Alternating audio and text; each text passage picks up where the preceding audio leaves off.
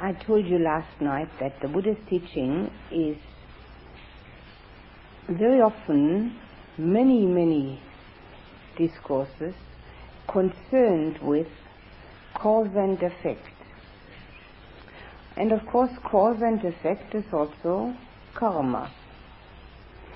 So our life is actually governed by cause and effect.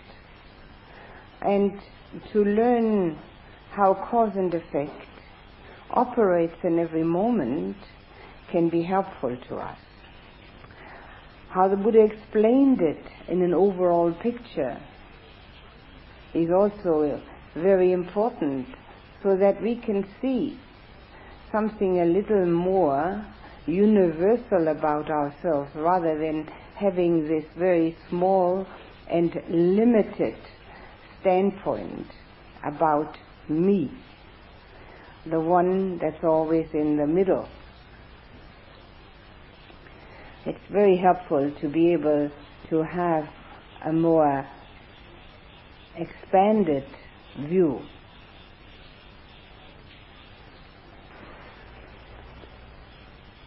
Now, I mentioned already that in the chain or in the circle of cause and effect, we usually start explaining that circle with the beginning, the beginningless beginning of ignorance,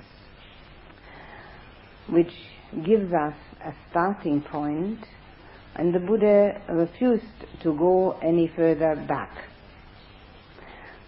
It's one of the 4 questions that he would not answer. Where does ignorance come from? He said it wouldn't help us to become enlightened, just to look at it now and let go of it. Now, ignorance leads us to this me idea, which makes karma. I explained that last night already.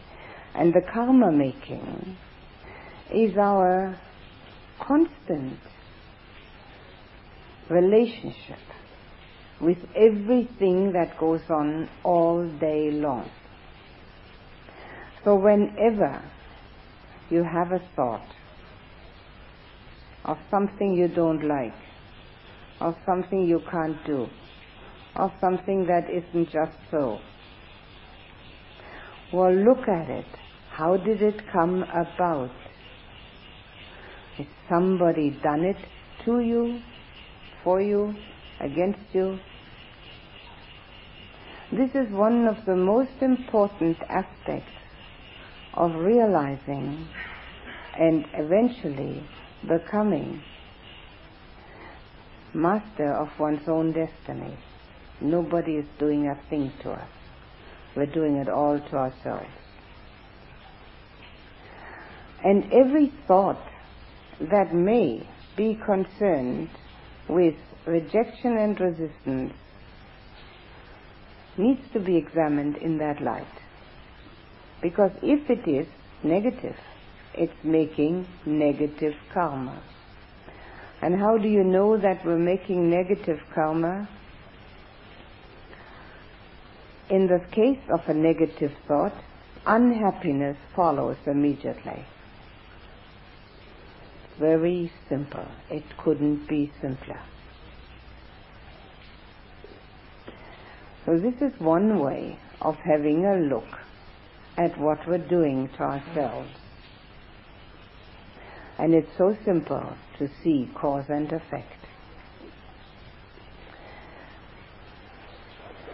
Now, the way the Buddha described the universal depend arising is that from our karma making, we have the rebirth consciousness. Now, I'm not going to talk about rebirth after we're dead. That's a nice theoretical discussion. And this meditation course is strictly for practical doing. It has nothing in it that's for theoretical discussions. That can be done at other times and under other conditions. There's lots of that possible, but not in this course. Rebirth consciousness arises every morning when we wake up. It actually arises every moment that we are awake and aware. But that is difficult to notice.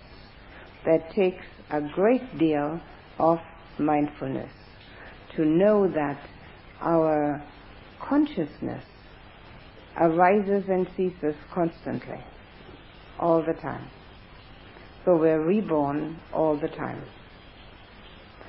But maybe you can look at it in this way. Maybe there is unhappiness in the consciousness for one moment, and then you remember that you're only hurting yourself, and a new consciousness arises which is quite happy. You're reborn with a happy consciousness a moment later. The rebirth of our consciousness takes place constantly. But I will use it now, at this moment, for explaining it every morning, because that may help you to have the urgency of practice without which nothing happens. You got as far as here, which already took some energy and effort to get here. It's not that easy. I have to have certain conditions happen to make it here. And now that you're here, the urgency for practice has to arise.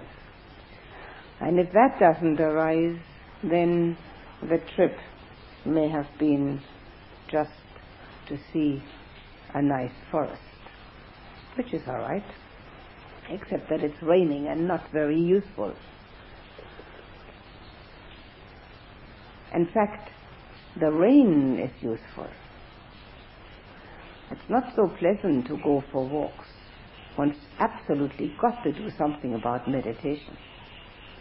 So there's even an outer urgency. But even that is not enough. There has to be inner urgency. And without the inner urgency, it's just not going to come together. So what you can look at is this.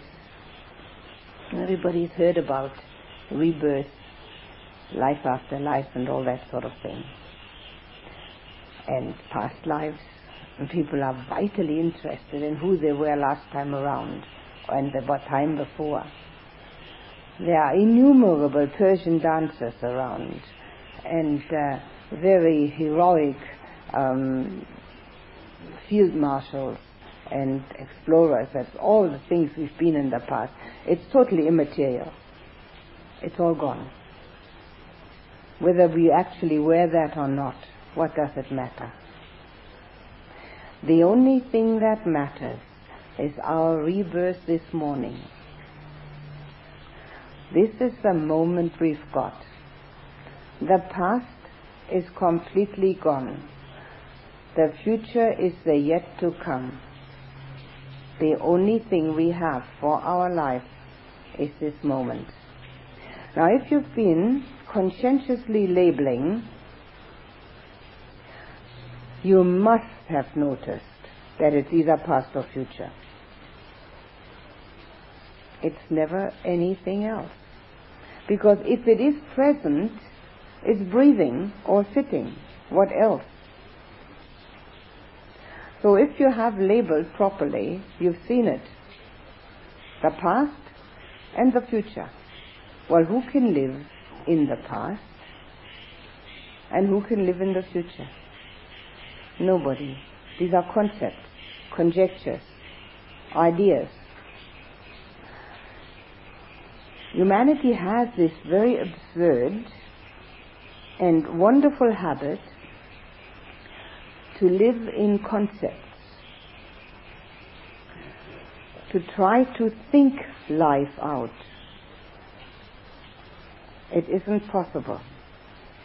We've got to live life. And the more we think life out, the less we'll be able to deal with the actual living of it. The more we get excited and upset when things don't go the way we want them to go. Nobody has ever had that prerogative to have everything go the way they want it to go. We might as well start living life. And living life is only this moment, because when the future actually arrives, it's always called the present. When tomorrow actually comes, it's today. So this is the day. This is the only day for practice. That we're going to practice tomorrow is a hope and a prayer and a probability. But that's all it is. The reality lies in this moment. That's all. Nothing else. And the more you can imbue your consciousness with that, the easier it will be to stay on the breath. Because that's now. We're breathing now. All the thoughts are hopefully ideation, hoping and planning or remembering.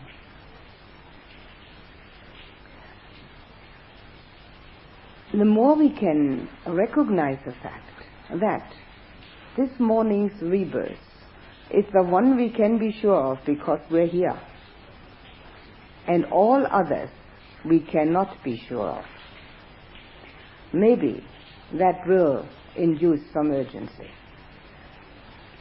The urgency of practice comes with the fact that we can remember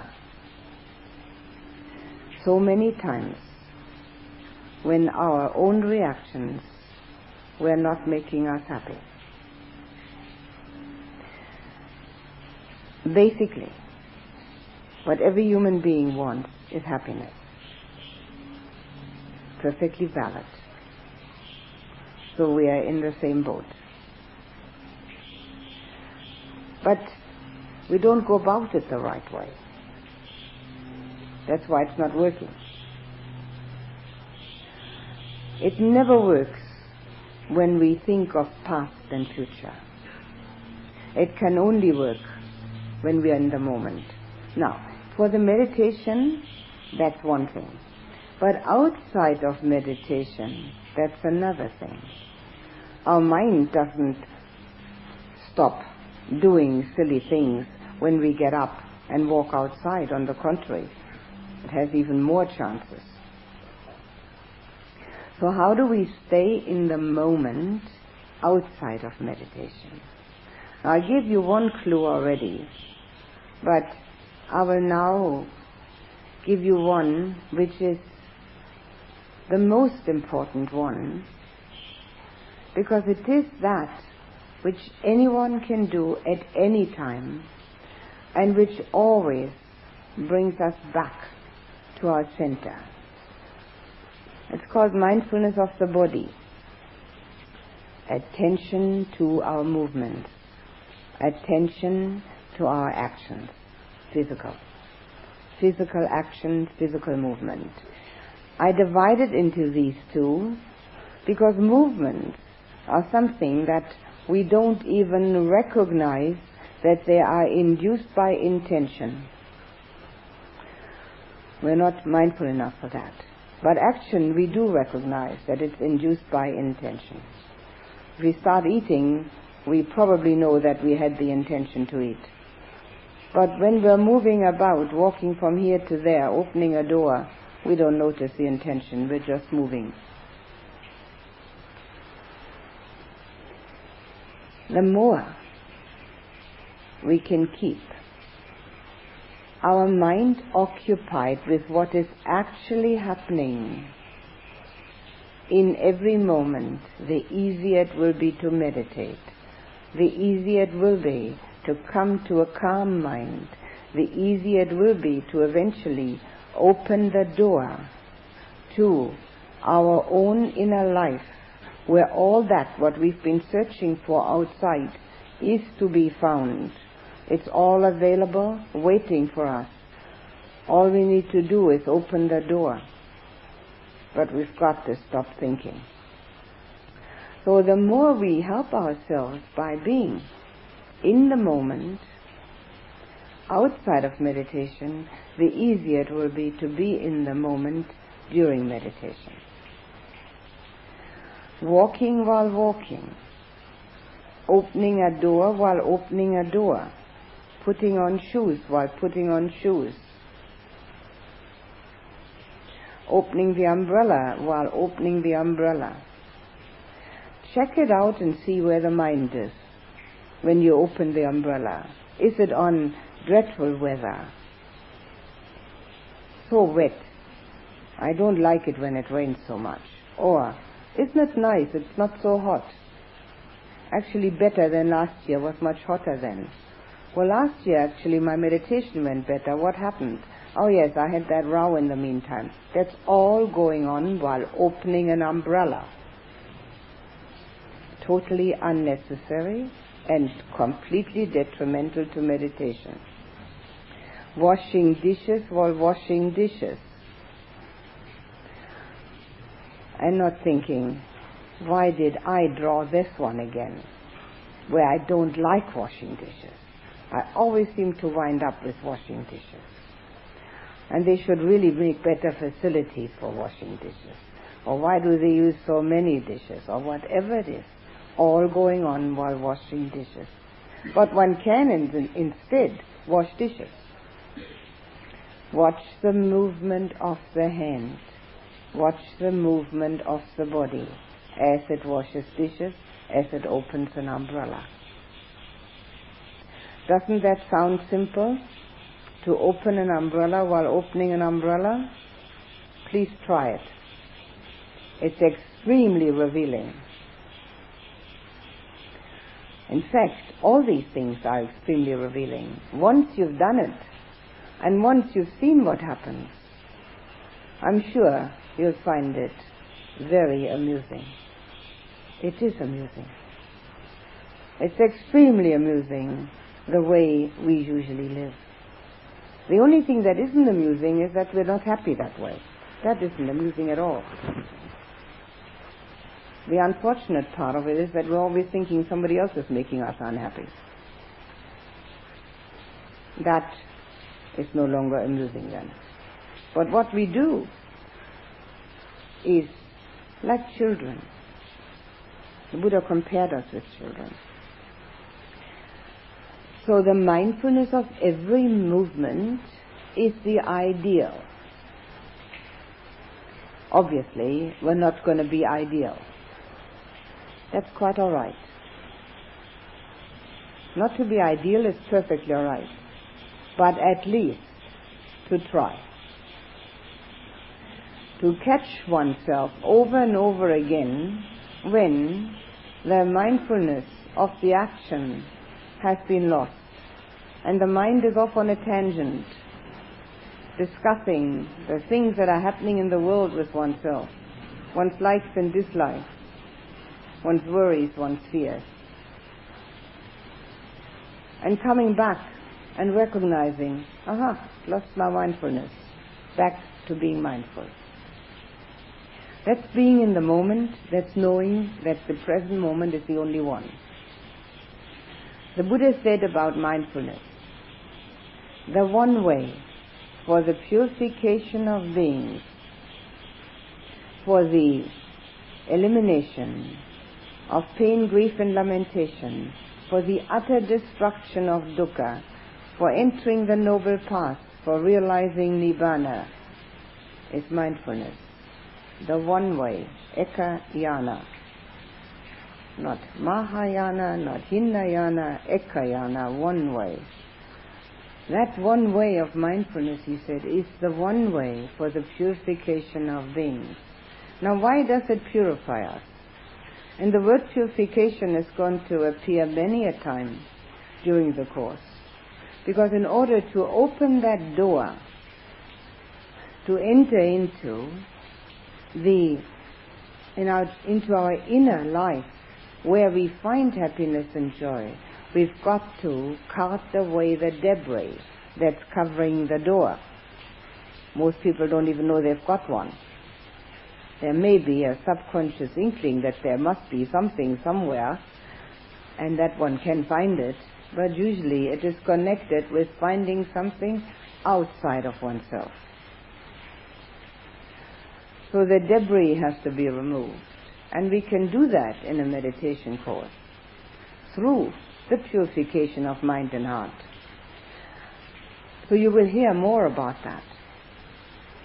Now, mindfulness is a factor of purification because it makes it impossible at the time of being mindful to be negative. Luckily, we can only do one thing at a time. Negative or grasping, which means, very simply put, liking or disliking, wanting to get or wanting to get rid of. The more we want to get, the more we want to get rid of, the more debris there is in front of the door, because that debris makes it impossible to stay nicely put on the breath. There's always something that we want to get rid of or something we want to get. So purification through mindfulness is our great chance. And it fits in and it belongs together with recognizing our rebirth consciousness. Not in 20, 30, 40, 50 years from now, or last life, or 10 lives before, or 50 lives from now, nothing like that. That's theory and conjecture, and doesn't help us to meditate. But what helps us to meditate is to know that we are actually the one that is creating that rebirth consciousness by the karma we have made the moment before. If we are totally distracted, the next moment is not going to be concentrated. If we are chattering in the mind, the next moment is not going to be one where we can meditate. We're making karma every moment, and we are reaping the benefit every moment.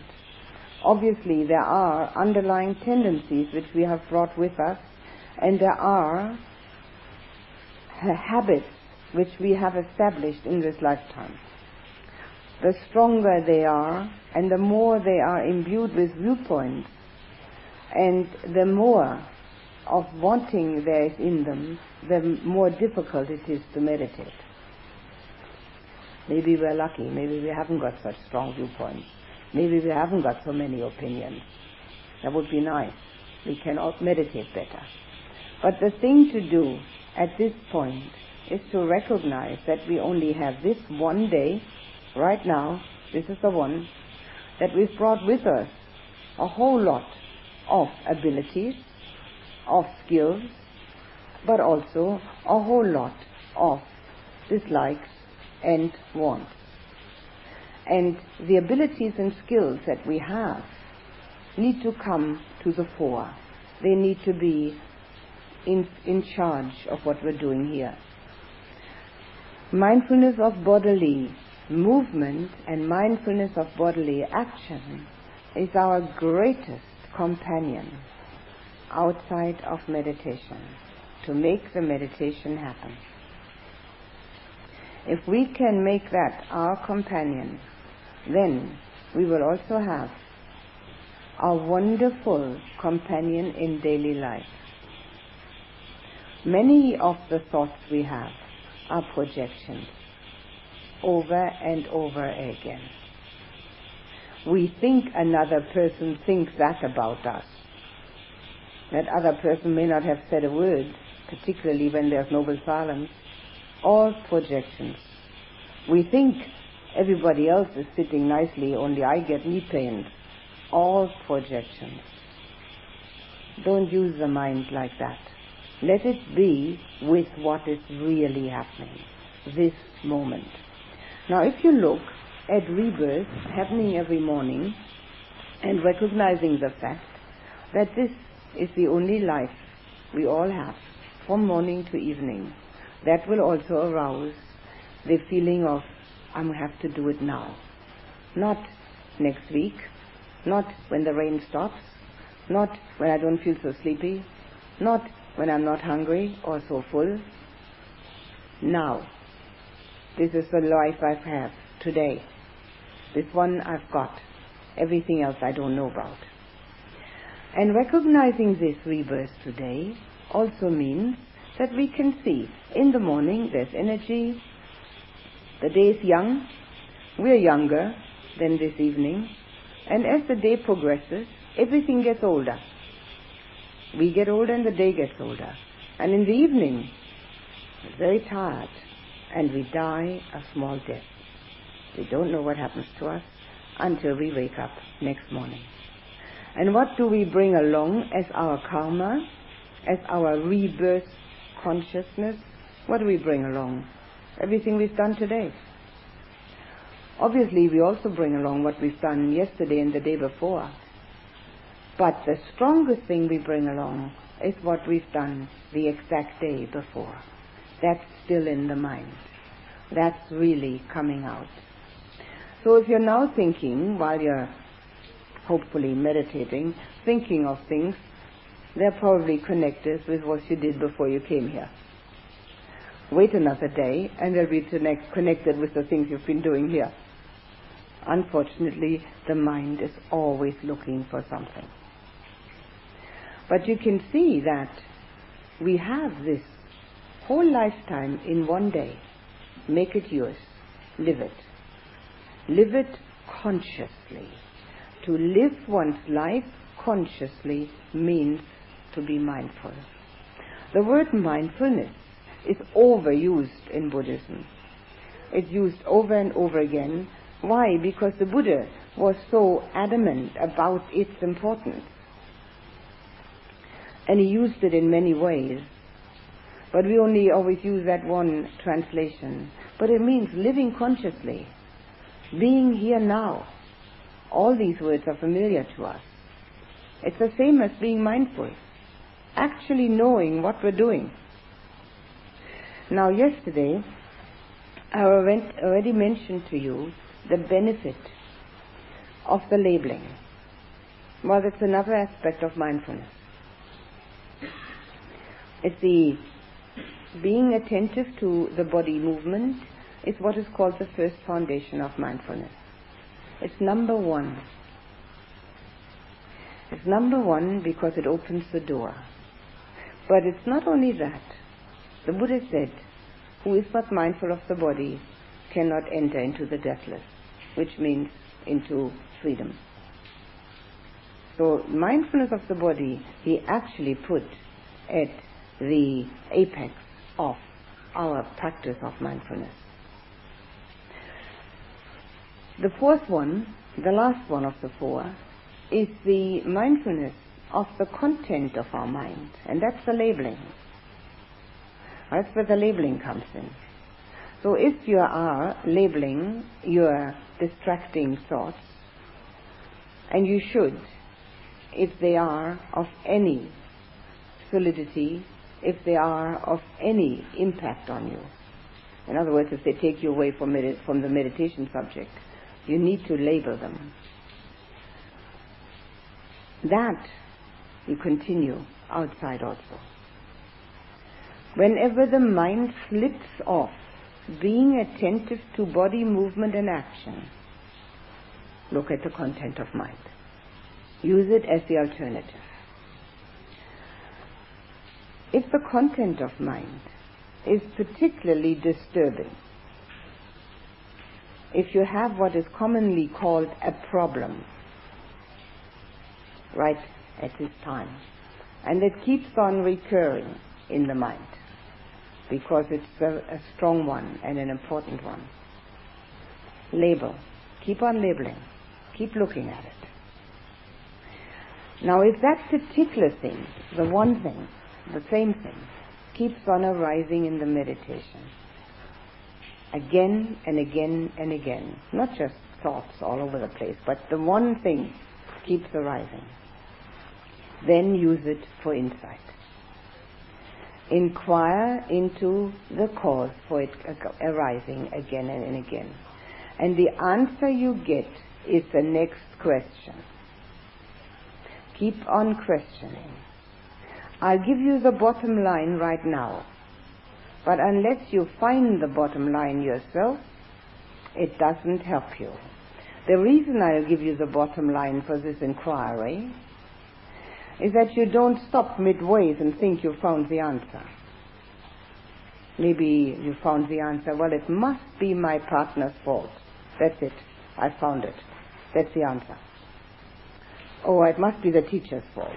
Or my parents. That's it. My parents. Now I found it.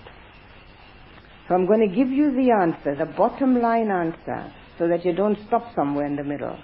But at the same time, I'd like you to remember that unless you come to that bottom line yourself, it's not going to help you. And if you get stuck somewhere in the middle, just know that you got stuck there, that's all. The bottom line answer is ego. That's all it is. There is no other answer. But please don't misunderstand that. That's no blame. The formula is recognition, no blame, change. Self-blame is another negativity. There is nothing and no one to blame. Things are as they are. Human beings are as they are. But those that want to meditate obviously also have that inner urge to change. And if they didn't have it in the beginning, they'll certainly have it at the end of the course. That's what it's all about, meditation. Recognition, no blame, change. Now this inquiry into the problem is only valid if it is one particular thing that keeps on recurring and keeps the mind off the meditation. If a lot of things occur, it's just the mind being playful, wanting its own way, not listening to anything, not having enough training yet to stand still. That's all it is. And we don't have to inquire into the cause of it. But if it's one thing, yes. So the mindfulness on the mental content, the content of your thinking, is a very good alternative to the mindfulness on the movement of the body. But take the movements and actions of the body as your priority. We have to have so many movements, especially in this place here. So many things one has to do with the body. There's no lack that what we can become aware of. Going to the toilet. And also, a very important one, eating. Usually, food is often considered a social occasion. And it is that also in all religions. There's none exempt. But here, we don't make it a social occasion.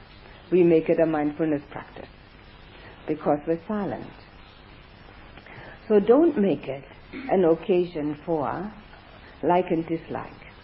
That's easy enough to do. We can do that any time. We can do that at any restaurant. That's not what we're here for. We want to make it a mindfulness occasion. Having the bowl in your hand. You can feel it. Touch. There's your bowl. Now, getting the spoon and filling it. That's action. Then, taking the spoon, putting food on it. All action. Lifting it. Putting it in the mouth. Chewing it. Tasting it. Swallowing it. And not allowing the mind to do anything other than knowing it. And you know what you will find if you actually do it? It's so peaceful. It's so pleasant. Why don't I always do that? And then you try it again. You're not only getting peaceful while you're doing it, but you're helping your own meditation.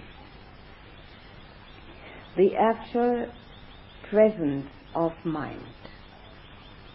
Presence of mind. How often does one need that in daily life and hasn't got it? That's mindfulness. Presence of mind.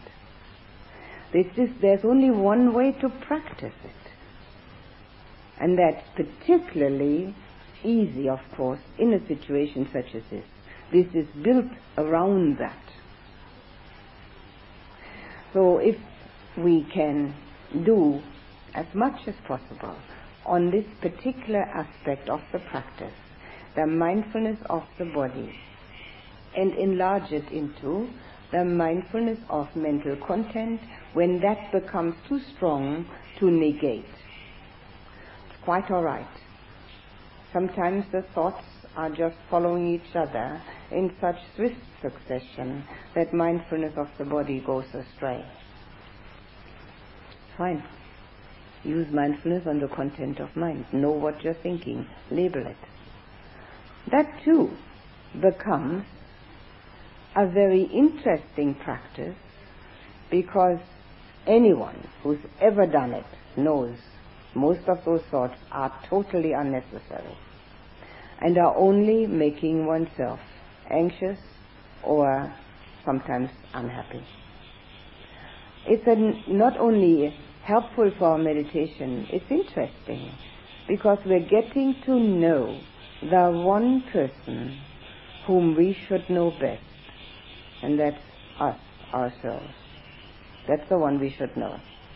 And when we get to know that one person, really get to know that one person, you know what happens? We know everybody else. We're all alike. Although we all look a little different, it's an optical illusion. We're all totally alike.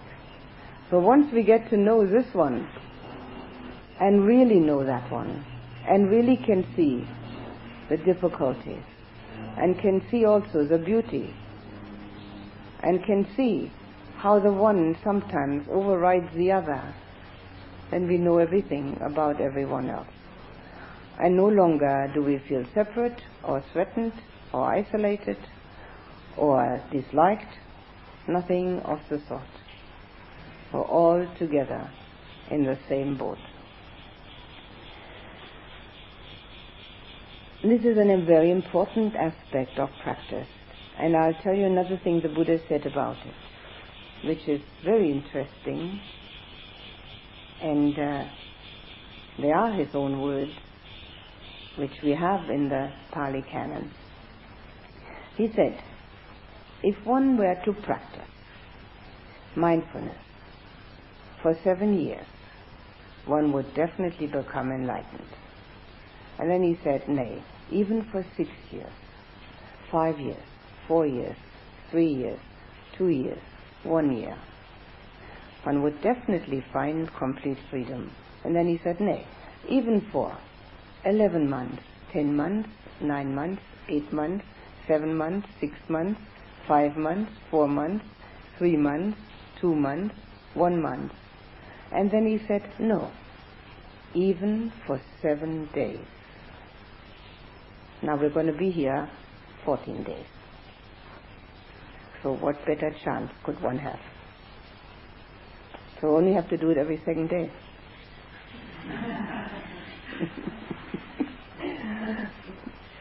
But I must put a warning in there. He meant complete mindfulness. Not just practicing, but perfection of it. We don't have to aim for perfection. We do the best we can. And this is another very important aspect of contentment with oneself. Being aware of the fact that one has tried one's very best. And not making excuses, but looking at what one has done, saying that was the best I could do at that moment. Maybe this new moment will enable me to do a little better. Maybe I can be a little more mindful the next moment. Recognition, no blame, change. As long as we have any kind of discontent about ourselves, we will have exactly the same amount of discontent about everybody else. And what good does that do to our own happiness? Nothing. It just makes us discontented, that's all. So if we can recognize the things we do and we need to do, we have our work cut out for us. On that cause and effect, dependent arising picture, for which I have now mentioned the first 3 steps: ignorance, the old woman that's trying to find her way through a forest, being blind, and then the karma making, where the potter makes good and a broken pot. The karma making which brings us to a rebirth consciousness, which is shown as a monkey hopping from tree to tree. Our consciousness, which is reborn every moment, goes from here to there. The Buddha was doing nothing other than explaining how we are and also how we could become. And this becoming is within us now. It's right there. It's in existence. If it wasn't in existence, we couldn't ever manage. We've got it within. We just need to let go. Now this word, letting go, is the operative word for the spiritual path and for a meditation course. That is the operative word. Please try to bring it up over and over again in your own consciousness. Letting go of what? Well, we've already talked about that, letting go of thinking. Instead being right here now, experiencing, living it, consciously living, not thinking about, but consciously living. But letting go is the difference between the worldly life and the spiritual life. In the world, one is supposed to get more, get this and that. And if one hasn't got it, one should make tracks to get it. Whether it's material goods, whether it's people, whether it's experiences, whether it's knowledge, we're supposed to get something. We're supposed to get somewhere. Where is anybody going to get to? We're all going to wind up in exactly the same place. It's just a matter of time. And everyone is going to have, I hope, a very nice funeral. There's nowhere to get to. We're already there, if we could just see it. And this is the difference between the worldly life, where we're supposed to get somewhere or become somebody, and the spiritual life, where we let go. We let go of all those preconceived notions and ideas. We let go of all those viewpoints and all those hopes and all those ideas, and get to inside where we really are. And inside of us we are exactly that, what we want to become. So we have to let go. We have to let go of all these views and ideas. We have to let go of the thinking. We have to let go of what we think meditation is supposed to be. We have to let go of the support system that we have built around ourselves. And this support system supports our illusion that we are somebody. Obviously we all have names and we all have skills, but the idea that we are somebody is what's in the way between now and the good meditation. Because the only support system we have for being somebody is thinking. The minute we let go, we don't have that support system. And therefore, letting go is our only chance of really meditating. And if we do let go for a moment and are actually there with the meditation, you can notice in yourself how you grab at the thought again. Bring it back. So there's somebody there again. Let go. Let it all go. It's much nicer without all that. In mindfulness, we also have to let go of all the thoughts that we have usually and just be there. And when we do that, we have a feeling of confidence that we can do it. This feeling helps us also in the meditation. So contentment and confidence work hand in hand, help us in meditation. If we recognize the fact that we are here now and can be consciously aware of what we're actually doing, our mindfulness will be greatly helped.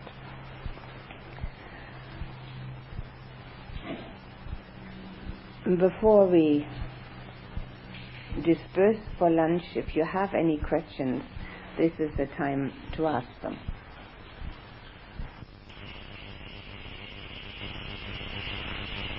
I'll repeat once more the steps of the pinned arising, which we have already discussed. The first one was ignorance. We're ignoring the Four Noble Truths, particularly the third one. The third one, which is freedom or liberation. And because we are ignoring that, we are making good and bad karma. We are living in the illusion that we're doing something, so good and bad karma is being made.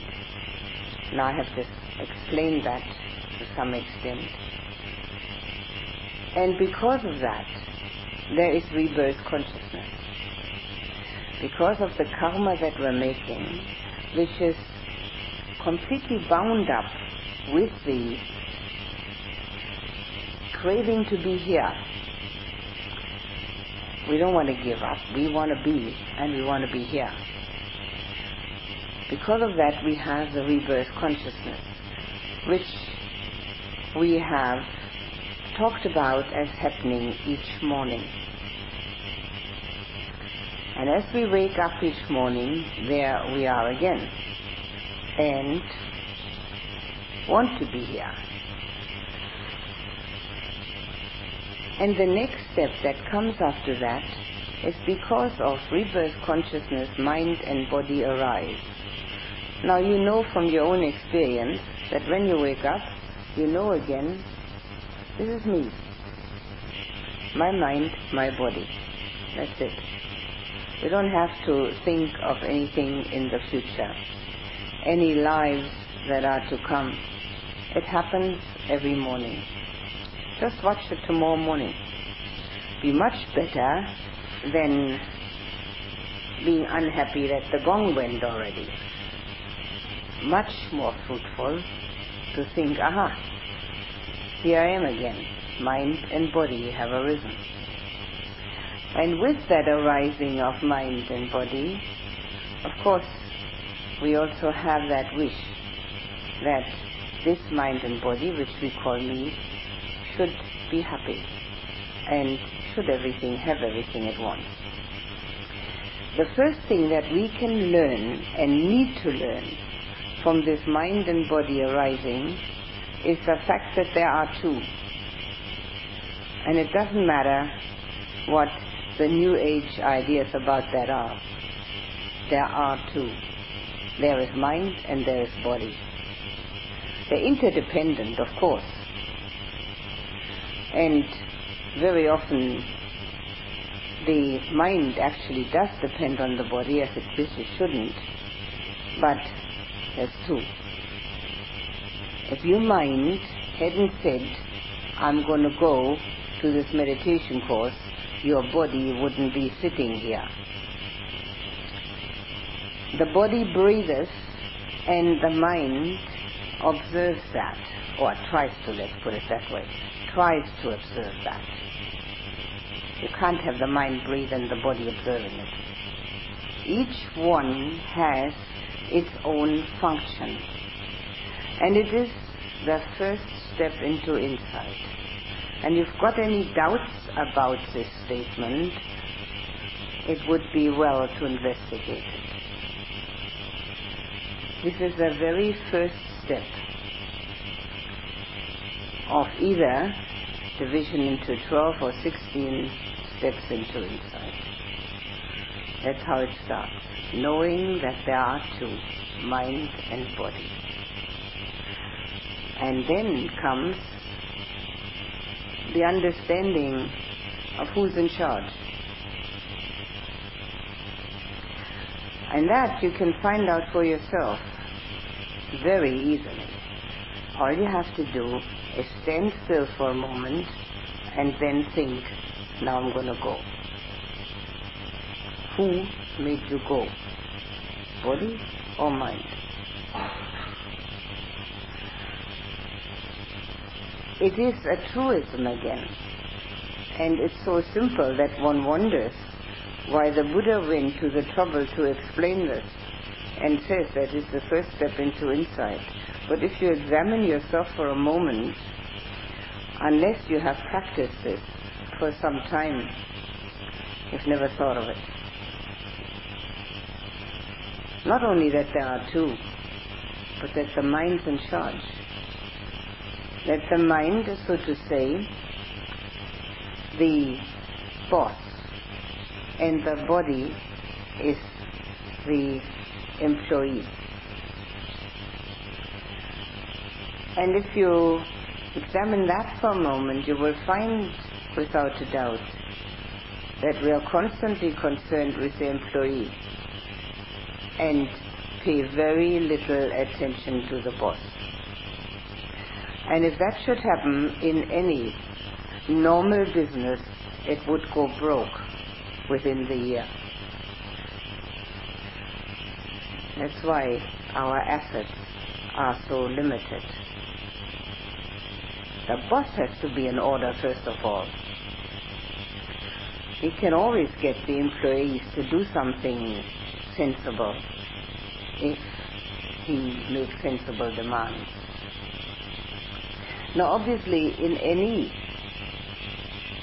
well-run business, the employees are being looked after. It would be stupid if that was not so. But who's looking after them? So the first order of the day is that the one who's in charge needs attention. Needs to be the one that is at ease, that has clarity of judgment, that knows how to act and react, that is in command. When the mind is not in command, that's the time when we get unhappy, worried, fearful, envious, jealous, upset, anxious, drowsy, restless, and all the rest of it. A boss that's not in command isn't going to run a very good business, is he? In fact, it's going to be bankrupt. That's where all the bankruptcy comes from. In people.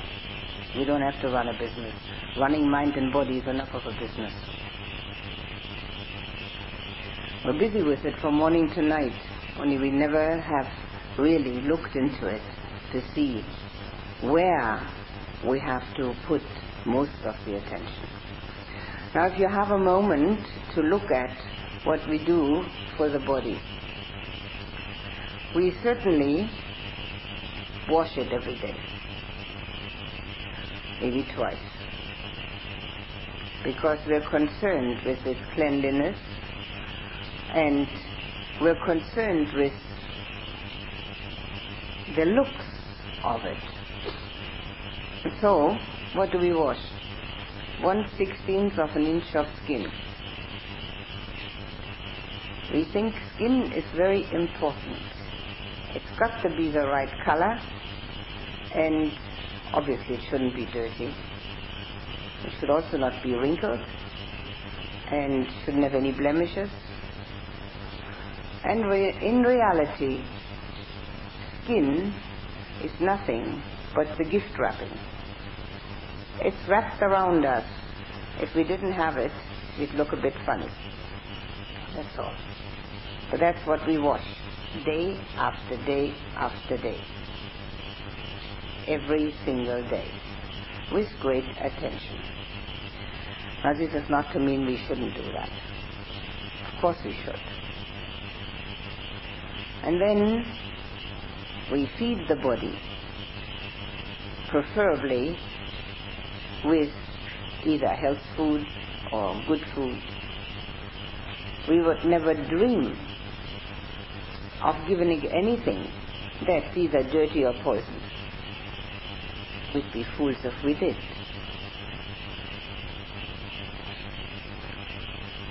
And then we give it a good rest.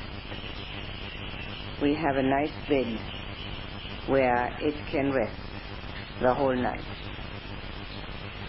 But strangely enough, even though it may have an excellent mattress and be dead tired, it still moves around. It can't lie still. Why is that? Because it can never be comfortable in the same position for any length of time, even asleep. The mind registers the discomfort and pushes it around, so that we never wake up in the same position that we put ourselves to bed.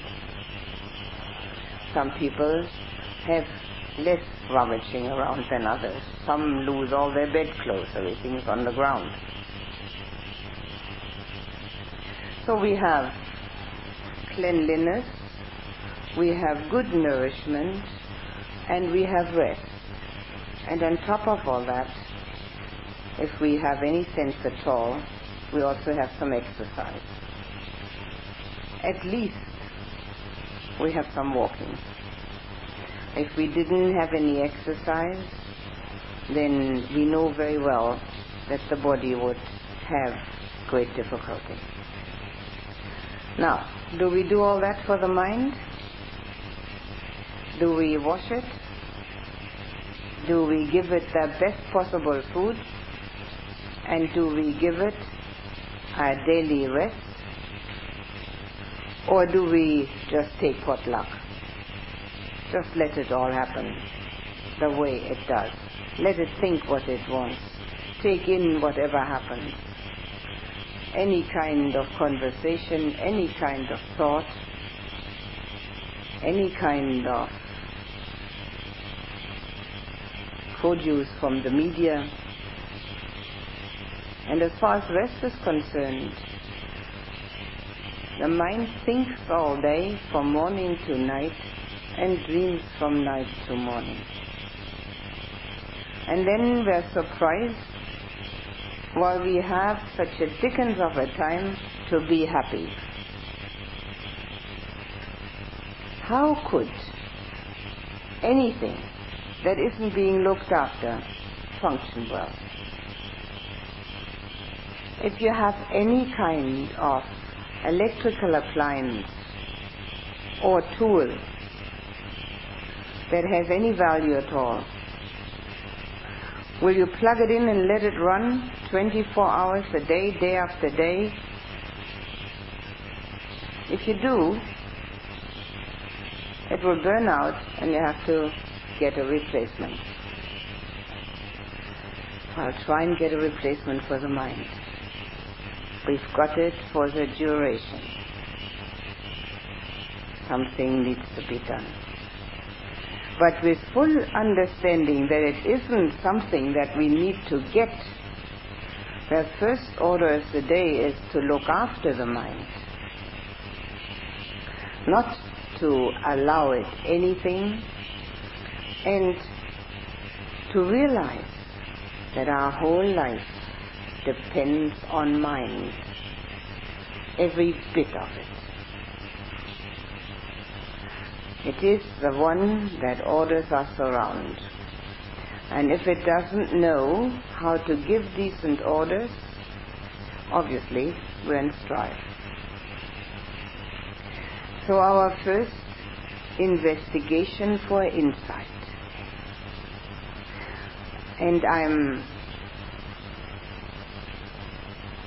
saying that so that you actually do that. Do this investigation, is to find out, how do I recognize that there is body and mind? And how do I recognize that the one is the servant and the other one is the boss? I can tell you these things for days on end, and you might believe every word of it. It doesn't help anything. You have to find out for yourself. All I'm telling you are sort of the triggers so that you will look in the right direction. But if you don't find it out for yourself, you have forgotten it one day after the course ends. But if you find out for yourself, you'll never forget it. It's yours. As long as I just say it and you haven't done it, it's mine. You're welcome to have it, but you've got to investigate yourself. It's all that the Buddha could do. It gives the guidelines, show you where to look. And when you look there, you will see those things that make the difference. That which changes the perspective. As long as our perspective is like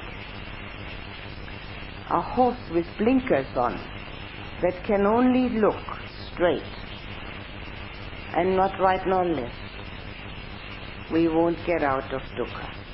In fact, we're going to add to it all the time. There's always something else to have dukkha. But once we open up those blinkers and enlarge our perspective and see ourselves the way we really are, everything changes. It's like a bird's eye view. So check it out. Mind and body are two. Who is in charge? In walking meditation, who makes you walk? There's nothing else that can make you do anything except the mind. There's nothing else that can make you unhappy except the mind, your own. There's nothing that can make you happy except your own mind. Once we have seen that clearly, our spiritual work can start. Until we have seen that clearly, we think it's the world around us that's doing it.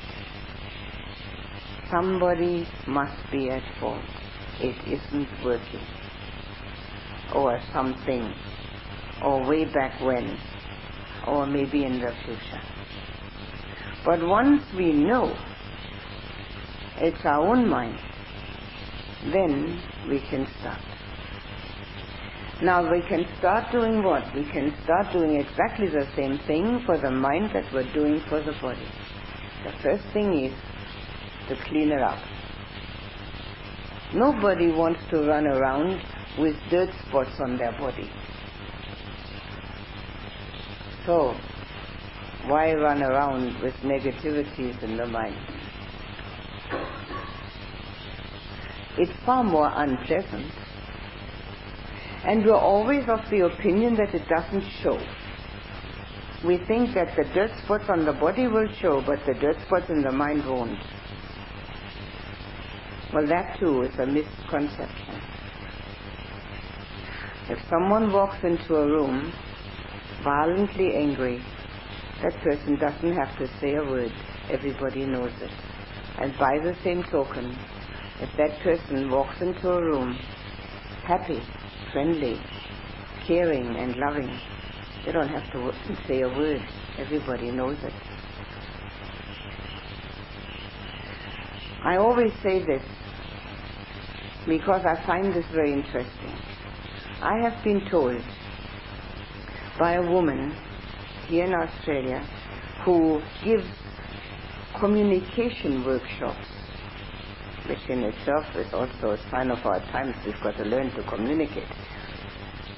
And it has been statistically proven that words are 7% of our communication. The other 93% are body language, facial expression, tone of voice, the feeling that comes from the person. 93%. So how can we imagine that the dirt spots in the mind are invisible? They may be optically invisible, but that's all. And our optics aren't very good anyway. We can't look around corners, we can't see beyond the horizon, and we can't even see ultraviolet light. Bees can see that. So if we only trust our optics, we are so limited that we don't even allow ourselves the possibility that there's more to this world than what we can see with our eyes. So the first order of the day is purification. Purification of the mind. For that, the Buddha gave a formula. And I'd like to tell you this formula and hope you will remember it, and then as you remember it, practice it. A spiritual path needs information, remembering, practicing, and evaluation. The evaluation at the end, where we check out, have I actually done it? Not to be confused with, do I actually know it? That confusion is rampant between knowing and doing, particularly in our spiritual growth, but in all other areas of human life also. The difference between knowing and doing has to be assessed, and that's evaluation. So this formula for the purification of mind, it's called the Four Supreme Efforts. They're called supreme because they're actually quite difficult, but also supremely beneficial. They're 4 of the 37 factors of enlightenment. So you can see how important they are. But the way to find out whether they are important or not is to do them. And then you need nobody to tell you that they're important. They go like this. Not to let an unwholesome thought arise which has not yet arisen. Not to let an unwholesome thought continue which has already arisen. To make a wholesome thought arise which has not yet arisen. To make a wholesome thought continue which has already arisen. That's where the labeling comes in, and the substitution. That's what it's all about. Label and substitute. And to know what is wholesome and what is unwholesome is not very difficult. The unwholesome never has any feeling of happiness or of peacefulness. The wholesome brings a feeling of contentment. It's quite simple to notice. We can say negative and positive.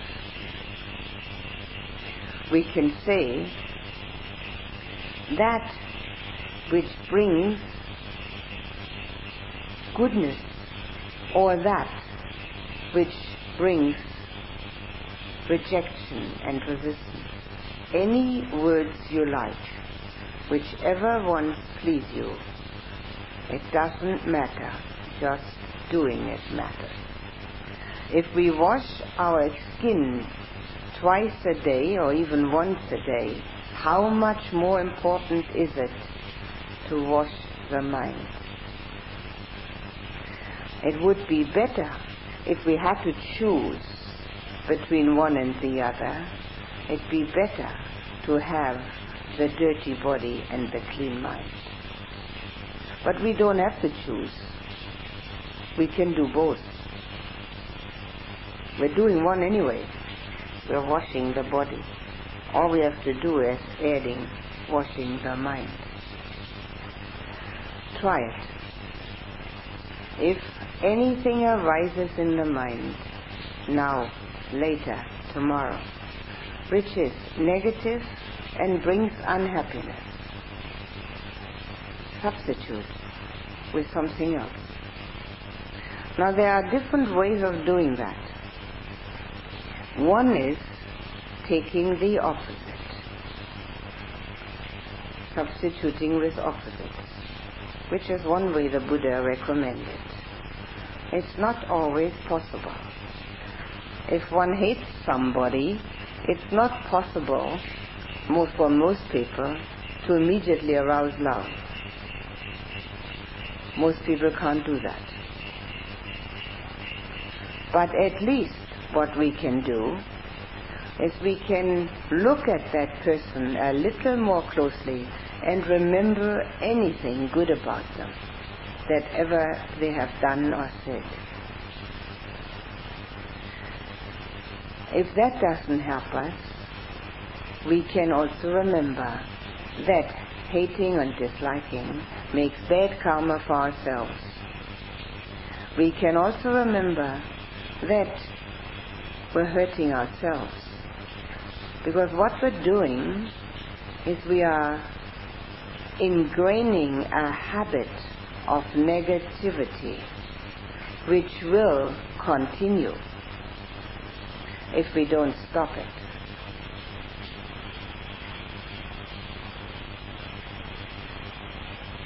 We can also remember that negativity makes us unhappy. All of these are possibilities. But if nothing works, as a last resort, we just take our mind off this matter totally and think of something entirely different. Anything is better than negative, unwholesome thinking. The less of that we do, the easier we can meditate. Obviously, we're all here because we want to meditate. We have to find the support systems for meditation. We must never think that meditation functions all by itself. Just like one maybe can ride a bicycle. We don't have to learn to ski in order to ride a bicycle. But meditation doesn't work that way. The whole person is involved, every bit of it. And if the whole person is on a totally different level of thinking and reacting, meditation is a vain hope. Meditation has to be embedded in spiritual growth, spiritual path, spiritual practice. It's one part of it. It can never be taken out of that because it just doesn't happen.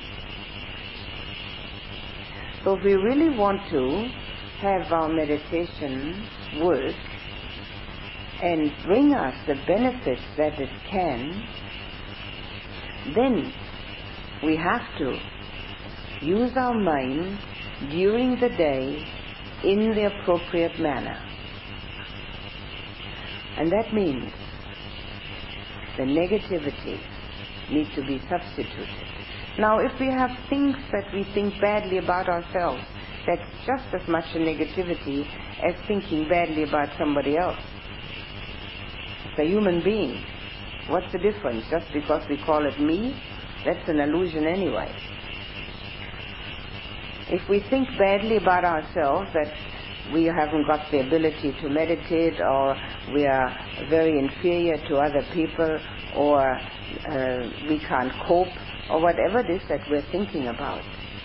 That too needs to be changed.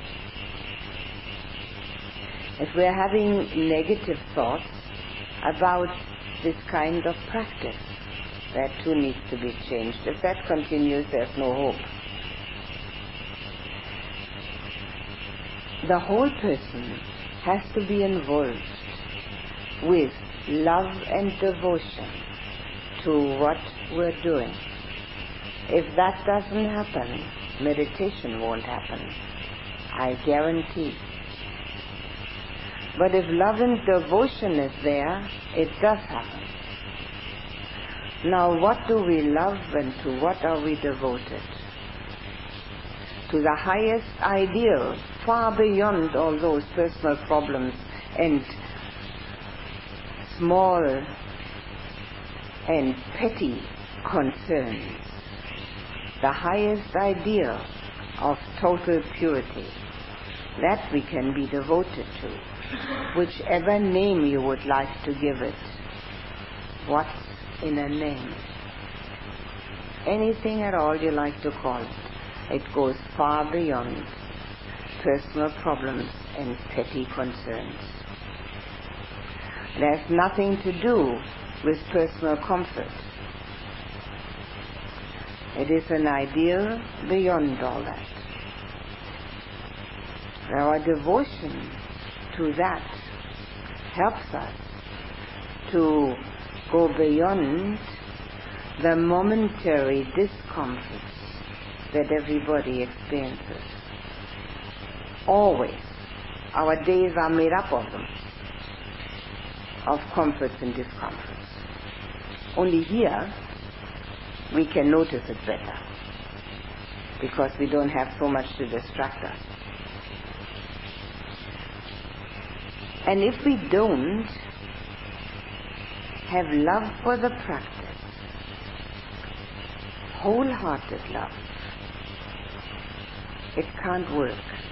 Because if it isn't done wholeheartedly, it will have half or quarter-hearted results. It can't have whole results if the whole heart isn't involved. The whole heart has to be involved by knowing that one can give oneself to practicing. One can give oneself to doing one's very best, not expecting results, but giving oneself to it. Not trying to hold back that little bit of oneself which is thinking, well, maybe something else is better, or maybe if I feel a little more awake, or maybe tomorrow in the afternoon I feel better. These are all personal petty concerns. Wholehearted giving of oneself is the only hope one has for the meditation to flourish. There is no other. This wholehearted knowing that there is the highest idea, and it is possible for any human being to attain it by letting go and letting go and letting go, and loving the path that leads to it, the path of letting go. Loving that pathway because it is not trying to get anything, not trying to make oneself anything, but to find the fundamental reality which underlies all of this that we constantly see and hear. Now that kind of love and devotion has the opening of the heart, and the opening of the heart will make it possible to let the mind stop rummaging around. Outside of the meditation, we need the purification of our thoughts If we have a wholesome one, we keep it. If we don't have one, we try to arouse it. There's always something that's beautiful, uplifting, that is worth remembering. There's always something that we can put into the mind. If the mind continues to be negative, don't allow it.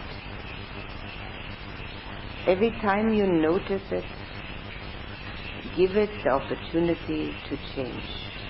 If you can't change it, take it away from that object of negativity and put it on something entirely different. Like if the mind is worried about a particular personal problem and it just can't seem to get away from it, look at the beauty of raindrops on a green leaf.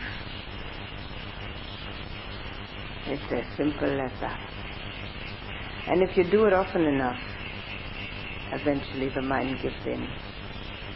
It's habit prone. If it keeps on niggling away at that which is problematic and negative, of course it stays with that.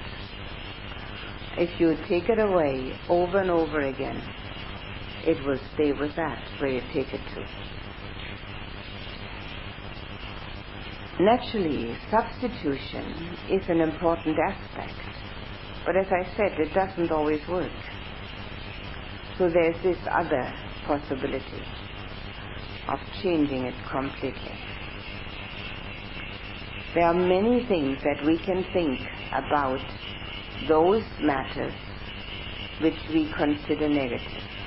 One of the very important thoughts is, this is a very important learning situation for me. What can I learn? Not looking at it and saying, oh, this is dreadful, this is terrible, I can't stand it, I've got to get away from it. What can I learn from this? That's a very helpful and positive way of thinking. So that's the purification of mind. The exercise which we are giving the mind is to make it stand still. It takes time for the mind to learn that. Like all skills, it isn't learned overnight. Some people can do it quickly. Others take a long time. It doesn't matter. It's not the result that counts. It's the effort. But effort must not be confused with the achievement syndrome, which is so rampant, particularly in the West, because that's what is considered to be important to achieve something. Effort is right, determination is right, but expectation and achievement are nothing but anxiety breeding. Because if we expect something, we can be sure to be disappointed. We can see that if we want to meditate and we have the mind full of expectation, how can we meditate? Can do only one thing at a time. But if we have a determination and then let that go and actually meditate, it helps. It's like an anchor post that the mind has fashioned for itself. The other thing I said that we do for the body is give it a good rest. Now about that I will talk at another time, because that is the ability to have calm and tranquility through the meditation. And I will explain that at length. But here I would like to emphasize that in this chain of cause and effect, which the Buddha gave us as dependent arising, the rebirth consciousness fashions mind and body. And the picture that is used for mind and body is usually a boat with a boatman who is paddling and a passenger who's lying prone at the bottom of the boat. The passenger is the body. The boatman is the mind. When you meditate next time, see who's meditating. Obviously the mind reacts to the body, but who's meditating, mind or body? And then you will see who's got priority. That doesn't mean that one should disregard the body. It needs attention. Any good employee needs attention, but not to the exclusion of the attention on the one who's in charge. You need to really experience it in yourself in order to make it stick.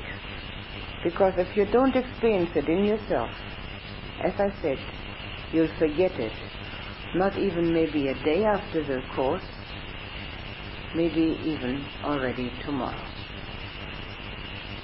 That what one hears does not have the impact as the things that we experience. We compare that to biting into the mango.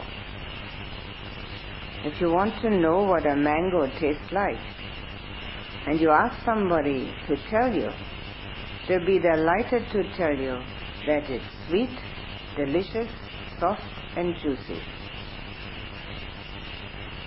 You going to like mangoes because of that? Or will you have to bite into it to find out what it's like? And then nobody can tell you anymore that it tastes like a peach. You know what a mango tastes like. That's why everything that I tell you needs personal experience and investigation. And you can do that easily here. There's nothing else to do. That's why it's organized like that. There's nothing else to do except investigate these things. So in this chain of dependent arising, we don't need to look at future life or past life. All we can look at is tomorrow morning, when you wake up, the consciousness is there, and there is mind and body, and obviously they're called me and mine. And look at them, and then see what you need to do about the one who's in charge.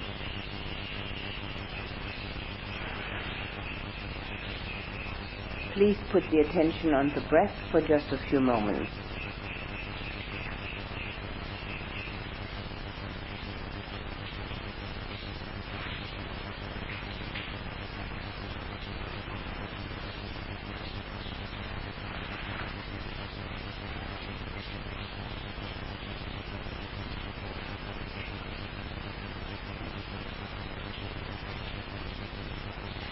Fill your heart with forgiveness, forgiving yourself for anything that you think you may have done badly or wrongly.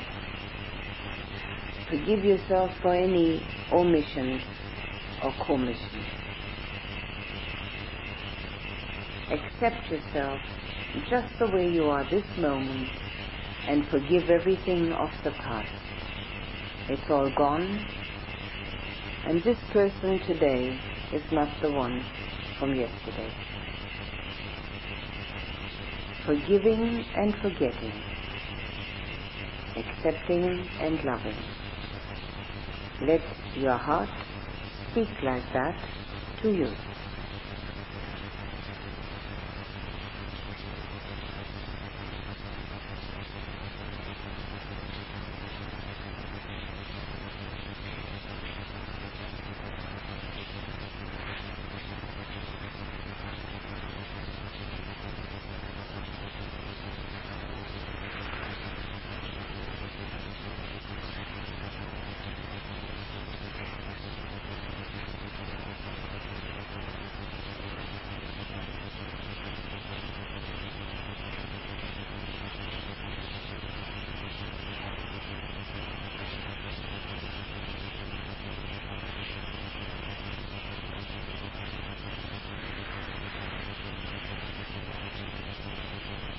Now think of your parents, whether they're still alive or not, and forgive them for anything that you think they may have done wrong or badly.